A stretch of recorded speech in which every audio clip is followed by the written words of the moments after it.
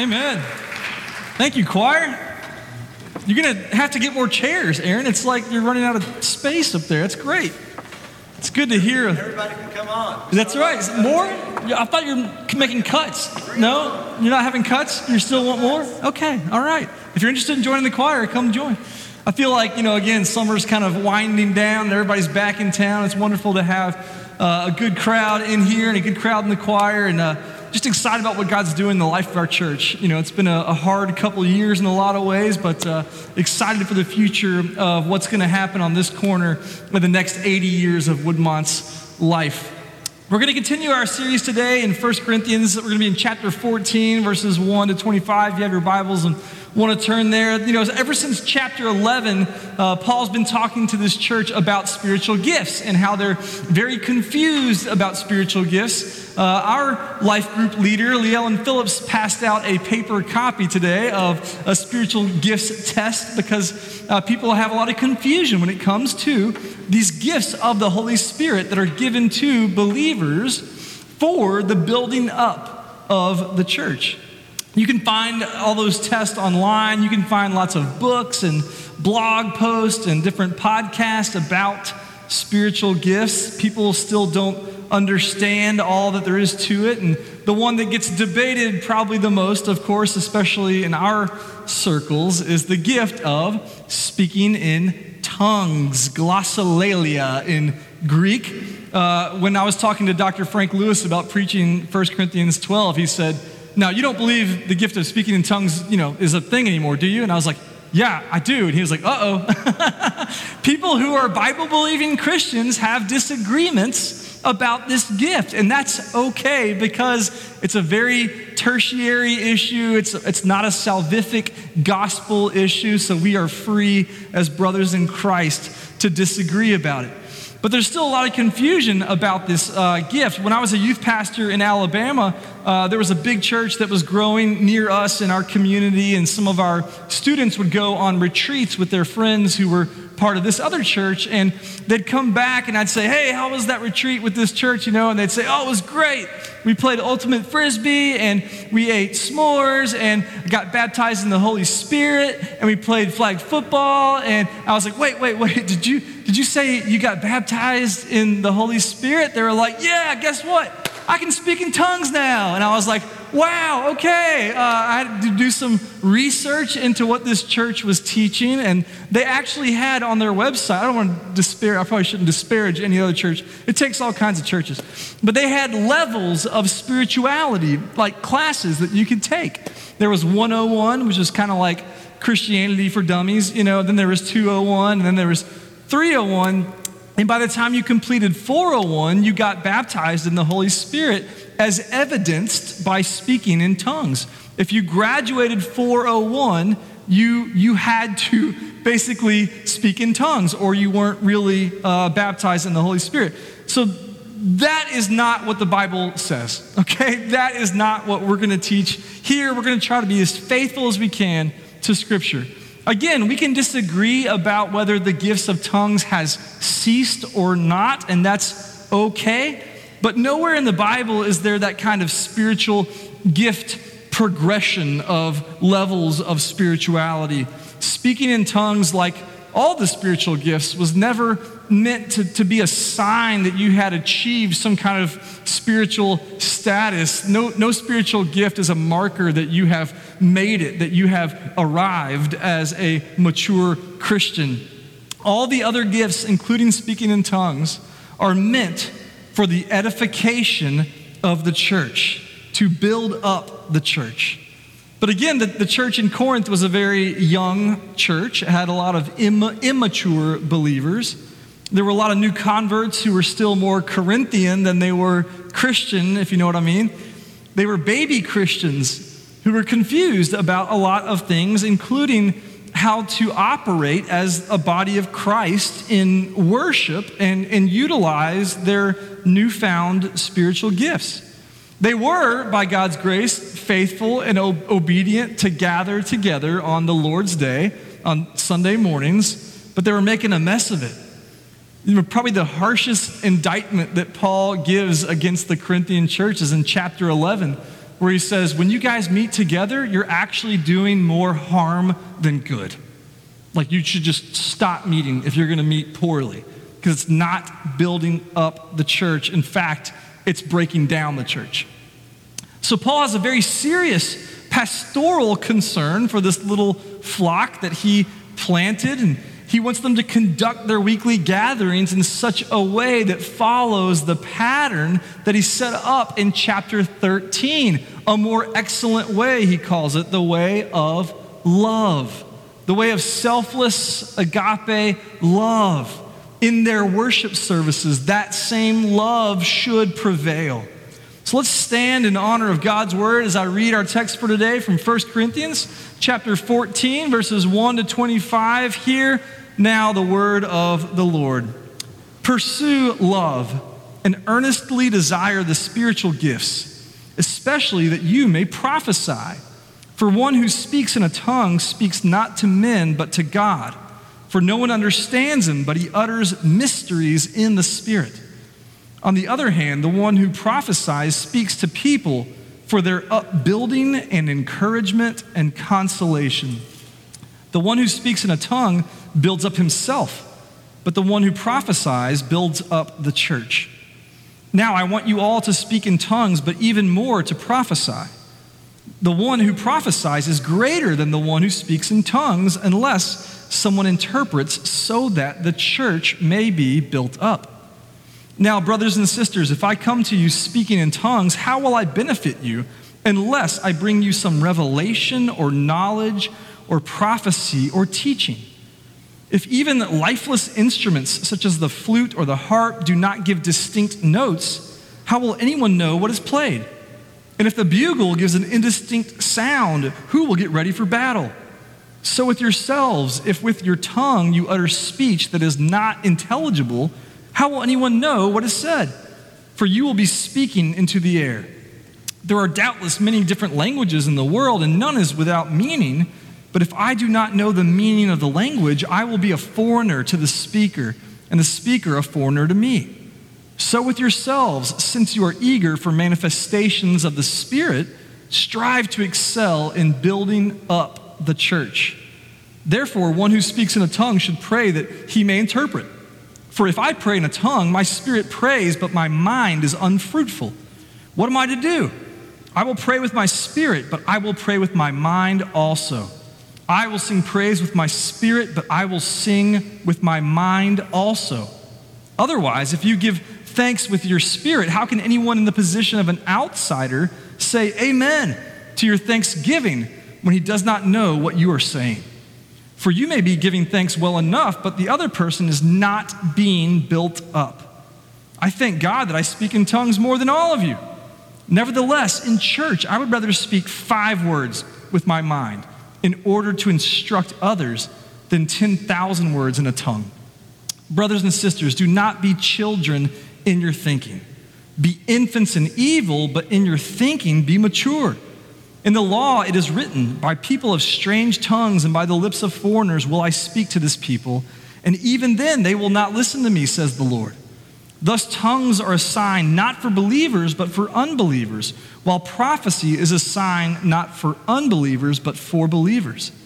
If therefore the whole church comes together and all speak in tongues, and outsiders or unbelievers enter, will they not say that you're out of your minds? But if all prophesy and an unbeliever or outsider enters, he is convicted by all, and he is called to account by all. The secrets of his heart are disclosed, and so falling on his face, he will worship God and declare that God is really among you. This is the word of the Lord.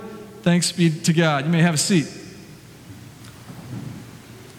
You know, at our youth camp last week, after our worship services, we had some time just for our group to kind of process and debrief what we learned in the service. And our current youth ministry, you may have noticed, skews toward the younger side, right? We have a lot of middle schoolers, my son included in that group.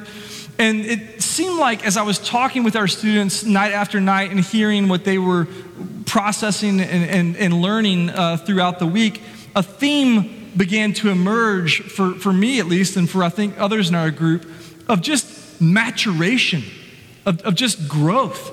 These students were asking really hard questions that are really important if you're going to own this faith called Christianity for yourself. You have to ask the hard questions and decide, do I really believe this? Or is this just something that Miss Rachel taught me when I was a kid? Is this something that my parents just taught me? Is this something that my grandparents just taught me? Or do I really believe this deep down? So what I was seeing throughout the week was these young students especially growing in their faith and just growing up, right? 1 Corinthians 13:11, I kept thinking about this verse throughout the week. We read it last week. When I was a child, I spoke like a child. I thought like a child. I reasoned like a child. When I became a man, I gave up childish ways. Now, they did not give up all their childish ways, I can guarantee you. And there were several times when I had to yell, grow up, stop throwing that, whatever it was. Our students, though, have been wrestling with these natural kind of questions that come as you grow from childhood to adolescence and on into adulthood. It's a maturation process that they're evaluating the truths of Christianity. And really, the church in Corinth was in a similar situation. They were kind of like a bunch of middle schoolers all together. Paul is pleading with them, if you really want to do this Christianity thing, if you really want to be a healthy church, if you really want to follow Jesus Christ together as his disciples, then it's going to take some work.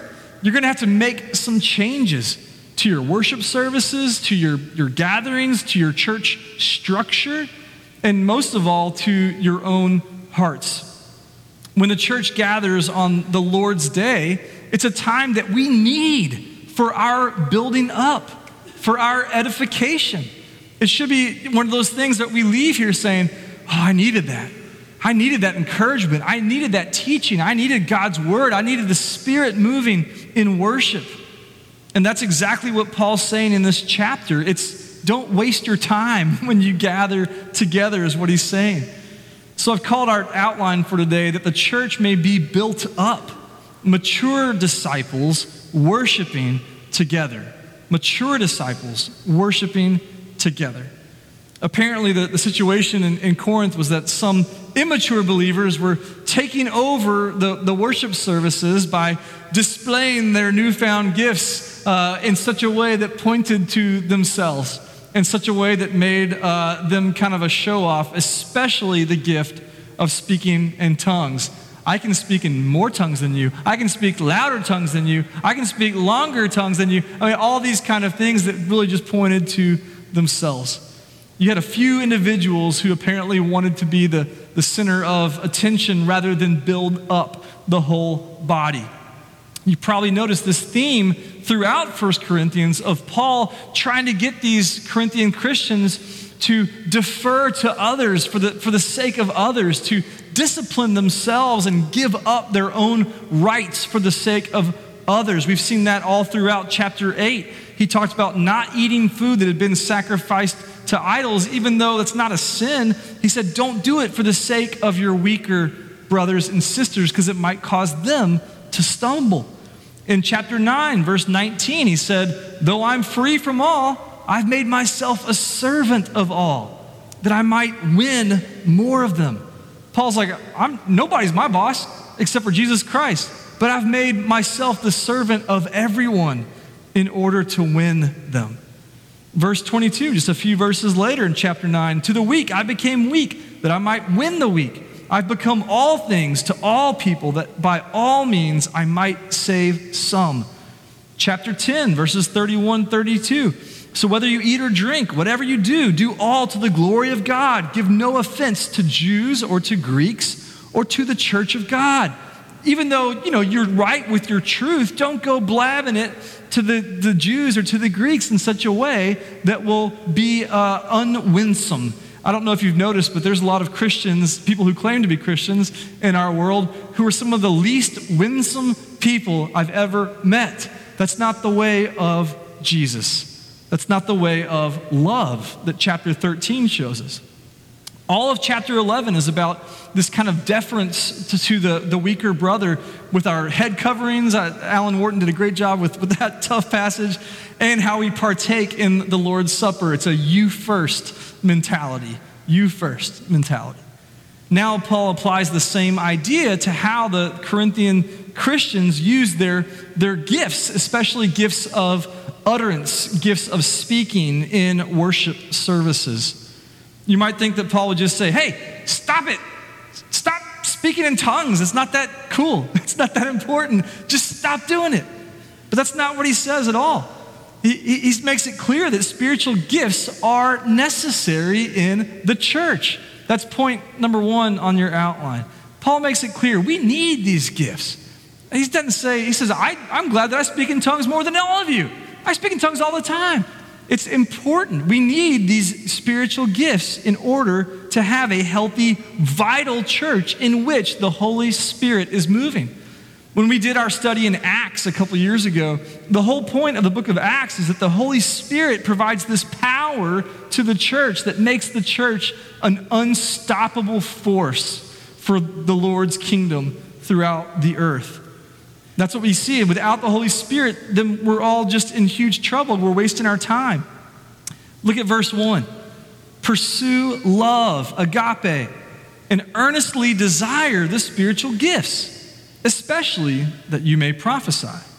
When love is the goal and love is the process of the goal, the spiritual gifts are absolutely vital in building up the church and bringing about spiritual growth. Too many churches, though, rely on the cleverness of their staff or of their lay leaders to try to make things happen, to bring about spiritual growth. We try to coerce it and force it. But again, if the Holy Spirit's not empowering what we're doing here, then we're just spinning our wheels.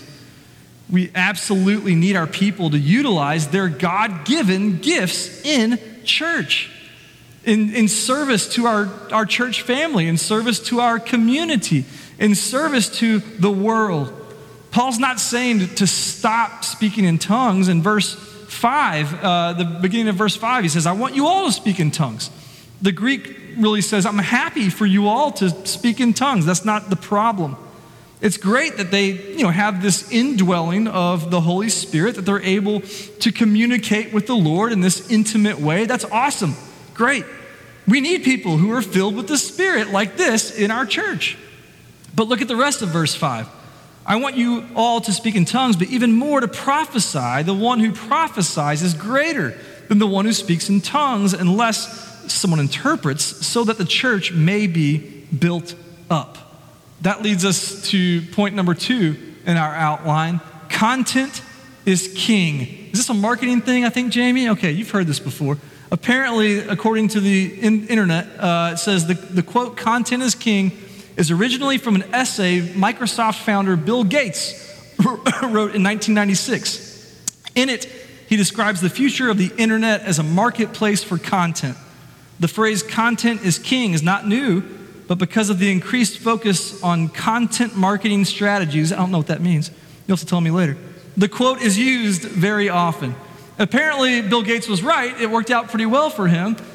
Search engines and those kind of things on the internet aren't much good if there's not meaningful content to be found with those search engines. And what we see here is that prophecy is a greater gift than tongues, because prophecy brings an intelligible word, a word people can understand, a word from God to bear upon God's people. Without meaningful content, the internet is worthless, and without meaningful content, our faith is also worthless. We have real doctrines that are to be known and believed. We need that content. And so prophecy, therefore, is a superior gift. We need the truth.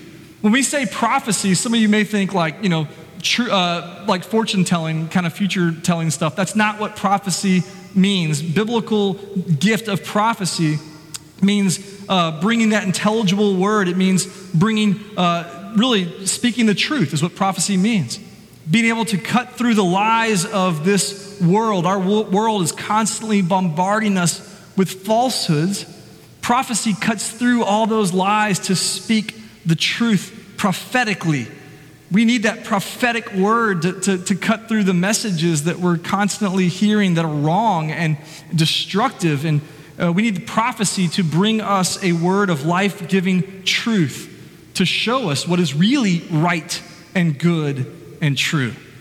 That's what prophecy does, and it only works by the power of the Holy Spirit. We need that desperately. And Paul uses all these analogies here in the second part to make the point that intelligible speech is better, is preferable to those kinds of utterances that are only known to God. In verse 6, he says, what if a preacher only spoke in tongues? You think I'm hard to follow now? What if I just used a special prayer language up here for 30 minutes? Then he says in verse 7 that even instruments use different notes that are distinguishable from one another in order to make music. In verse 8, he says, what if a trumpet call, is not distinguishable and troops don't know whether they should advance or retreat? It has to make a different kind of noise. Content is king. We have to know with our minds what God wants us to know. And it's not enough to hear God's revelation and just know the words, right? We have to understand it. Point number 3 on your outline is that comprehending the content is key. A lot of you, I know, grew up going to youth camp like I did. I think I've been to youth camp 20 summers of my 40 summers on earth. I love it. I love youth camp. It's exhausting, but I love it. And maybe it's because everybody, back there has only slept for 5 hours a night and eaten camp food for 4 days. But it always seems like when we're at youth camp that worship is just so emotional, right?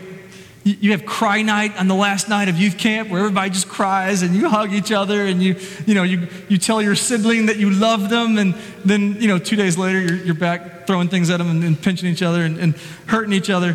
That always seems to happen at youth camp. This emotion, by the last night, it seems like everybody's ready to get saved again. They've been saved 6 times, all over, and that always happens at youth camp because of that emotion. And emotion's not bad.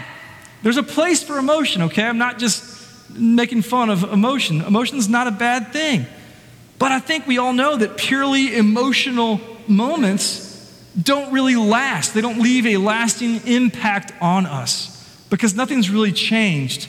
All we did was have an emotional moment.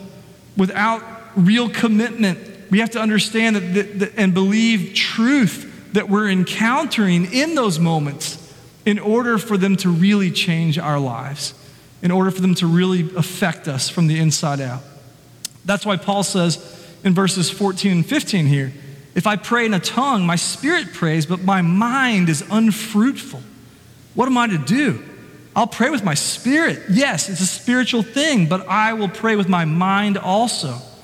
I'll sing praise with my spirit. Yes, it's emotional, and you should bring your heart to bear when you worship, but I will sing with my mind also. I think this is kind of what Jesus was talking about when he says that we will worship in spirit and in truth. Again, emotion's not bad. I don't want us just to be the frozen chosen that just stands there, in worship and is not emotive at all. We need to feel the Holy Spirit in us and respond accordingly. That's okay. But neither do we just want to be one of those kids at youth camp that makes commitments that they don't really mean in those emotional moments. Here's the thing. God gives us spiritual gifts for a reason that's bigger than us. He gives us these gifts for a reason beyond ourselves. So point number 4 is that spiritual gifts are necessary for the sake of those outside the church. What we do in here should benefit those who aren't in here. It's not for our own benefit, it's for those outside the church. When we view spiritual gifts as being something that's primarily for us, we're acting like little kids. We're selfish and self-centered like a small child. In verse 20, Paul says, brothers and sisters, don't be children in your thinking. Be innocent, be infants in evil, sure, but in your thinking, be mature. Again, there were several times last week where I did exhort our students, including maybe especially my own student, to grow up, I'll spare you the details of why I said that, but Paul tells us here we are to be childlike in innocence and in wonder, in awe of who God is. Childlike is okay, but not being childish.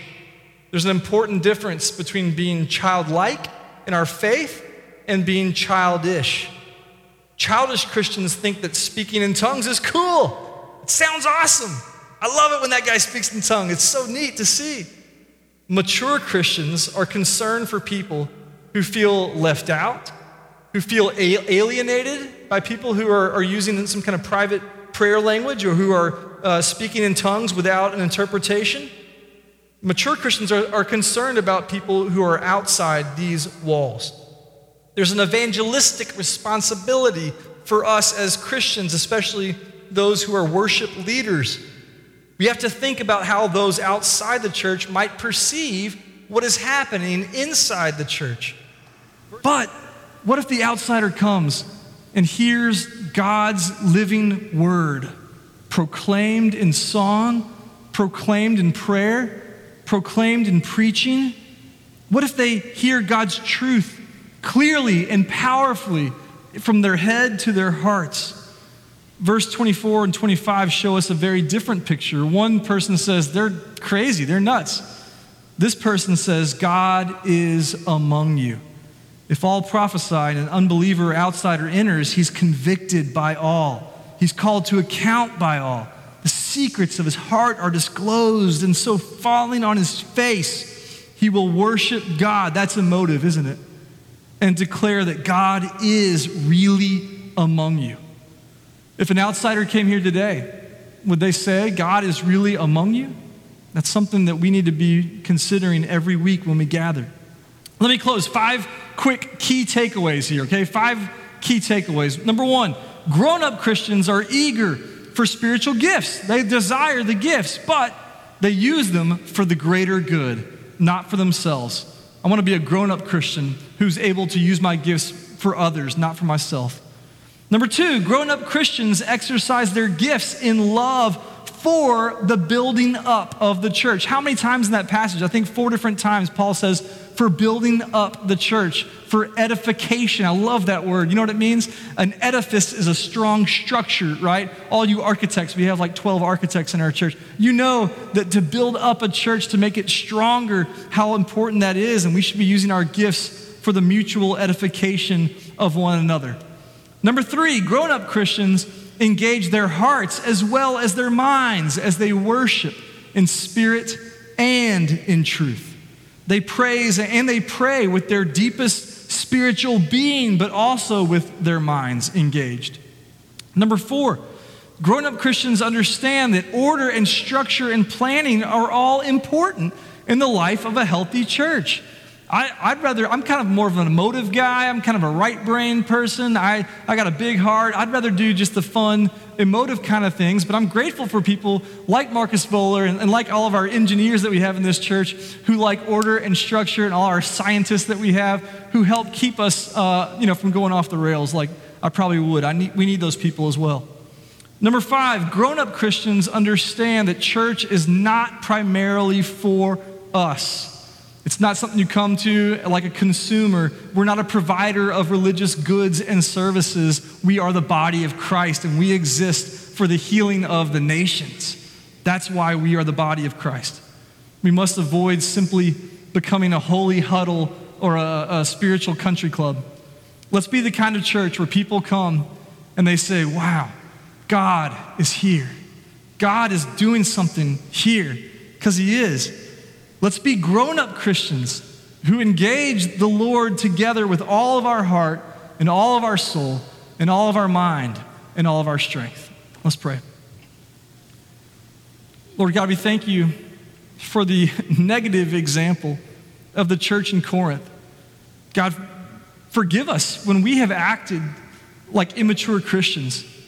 Oh Lord, we pray now that you would grow us up, that we would make a commitment to you, to spiritual maturity, to be mature Christians who understand that the way of love compels us to use all of our God-given gifts for others. Help us to not be so selfish. Help us to not be so prideful that we want to use our gifts to elevate ourselves, but may we always use our gifts humbly and sacrificially for the sake of others.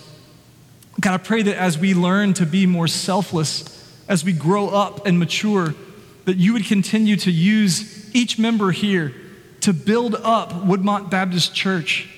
God, we pray for all those evangelical, Bible-believing churches in Nashville and around the world, that they would be built up in love. And that's not something that we just ask you to do, God. We know that you want to use each one of us to do that. So we pray that you would let us put our shoulders to the plow, that we would be able to encourage one another, that we would hold each other accountable, that we would be able to disciple one another, that we would pray for one another, and that we would love one another in tangible ways. God, I thank you for the way that I've been built up by fellow believers here at this church. I thank you for the ways that I'm seeing ministry accomplished. I'm so grateful that you are moving among our church, oh God. I pray that everyone would see it. And just like Dr. Janine Davis prayed that some people don't know about the mission house, God, people don't know about a lot of things that happen in these walls. I pray that we would hear those stories and be encouraged. Help us to do a good job of telling those stories and showing the world where you're at work, not so that we can get credit, not so that we can get praise, but so that you, oh God, would get all the glory. God, everything that's good that happens at Woodmont is all done by your grace and for your glory. Lord, I pray that you would continue to use us to be your hands and feet in an even greater way each and every week. And may anyone who comes here know that you are among us. We pray this in Jesus' powerful name. Amen. Amen. We're going to have a time of response now. If you have never given your life to Jesus Christ,